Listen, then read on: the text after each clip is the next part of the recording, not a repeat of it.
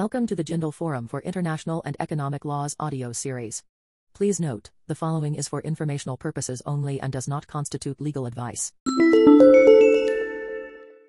On February 5, 2021, Pretrial Chamber I issued its decision regarding the ICC's jurisdiction for possible war crimes committed in Palestine since June 13, 2014. This post addresses the Chamber's human rights approach to determine the court's jurisdiction in this situation. On January 2, 2015, Palestine deposited its instrument of accession to the court's statute pursuant to Article 125(2) of the statute, and on May 22, 2018, referred the situation of Palestine to the prosecutor pursuant to Articles 13a and 14 of the statute. See here. The ICC's prosecutor, where are the borders of Palestine? Given that the territory of Palestine and its borders are disputed, the prosecutor, on January 22, 2020, requested pursuant to Article 19(3) for a ruling on the court's territorial jurisdiction, ration loci, in Palestine. In this situation, there is a reasonable basis to believe that war crimes have been or are being committed in the West Bank, including East Jerusalem and the Gaza Strip, and potential cases arising from this situation that would be admissible have been identified, and there are no substantial reasons to believe that an investigation would not serve the interests of justice. Article 53(1).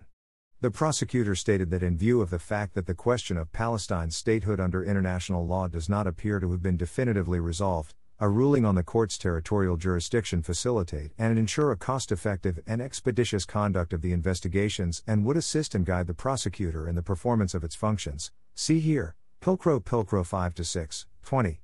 It is the view of Israel that the Palestinian entity does not now hold sovereign title over the West Bank, including East Jerusalem, and the Gaza Strip, and these territories in fact have always been under the effective control of others. Israel adds that, as the Palestinian entity has no criminal jurisdiction over either Israeli nationals or these territories, it is therefore legally impossible for it to delegate any such jurisdiction to the court. Israel Ministry of Foreign Affairs Memorandum, Pilcrow 23, 30.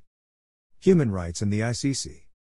In response to the prosecutor's request, the pretrial chamber rejected Israel's argument based on the right to self-determination of the Palestinian people as a human right, and found that the court's territorial jurisdiction in the situation of Palestine extends to the territories occupied by Israel since 1967, hereinafter, the territories, namely Gaza and the West Bank, including East Jerusalem, Pilcrow 118.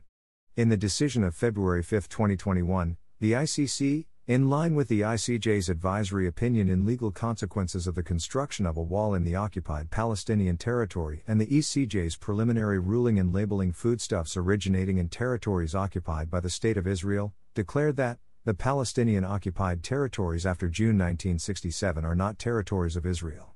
The Chamber recalled several United Nations General Assembly resolutions including 6719, 43-177, 58-292, and 66-146.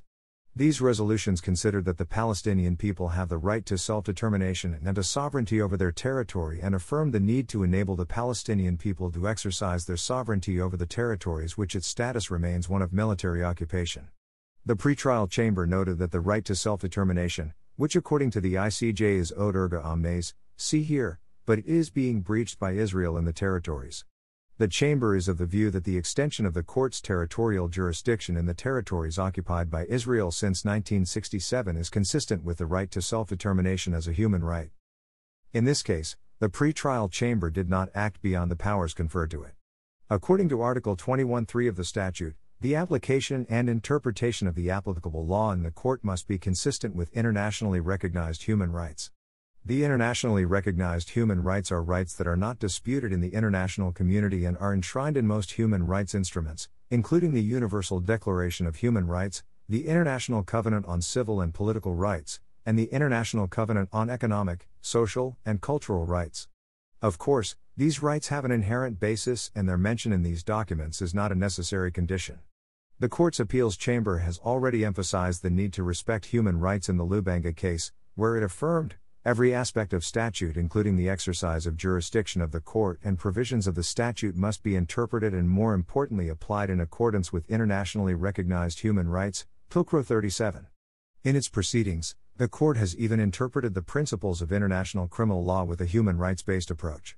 For example, The pretrial chamber in the Saif al-Islam Gaddafi case did not accept that prosecuting the accused in the Tripoli court should be considered as a basis for applying ne bis in idem, because there is a strong, growing, universal tendency that grave and systematic human rights violations, which may amount to crimes against humanity, are not subject to amnesties or pardons under international law. International human rights law and more favorable protection.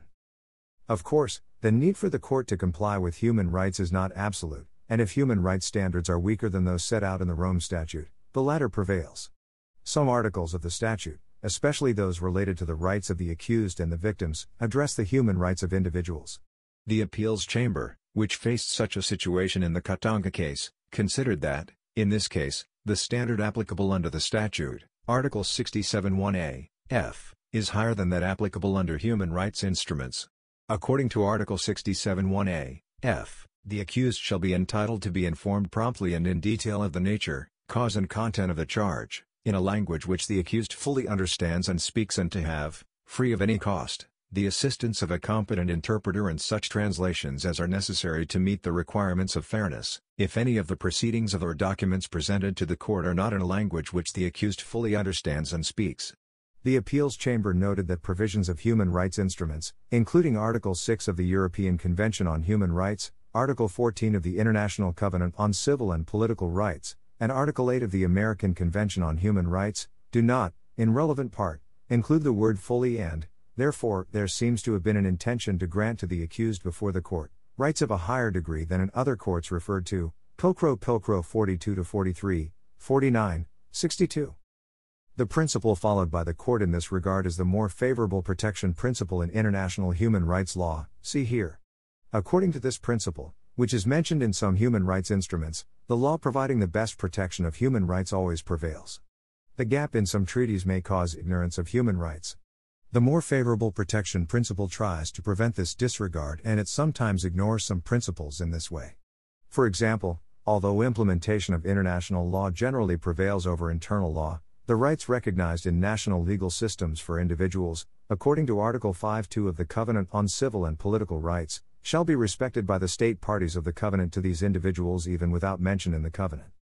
This case might provoke further effects on the jurisprudence of the court, since the ICC approach to determine its territorial jurisdiction in the situation of Palestine with reference to the right to self-determination as a human right could also be followed in other situations before the court whose territorial boundaries are disputed, including Ukraine and Georgia.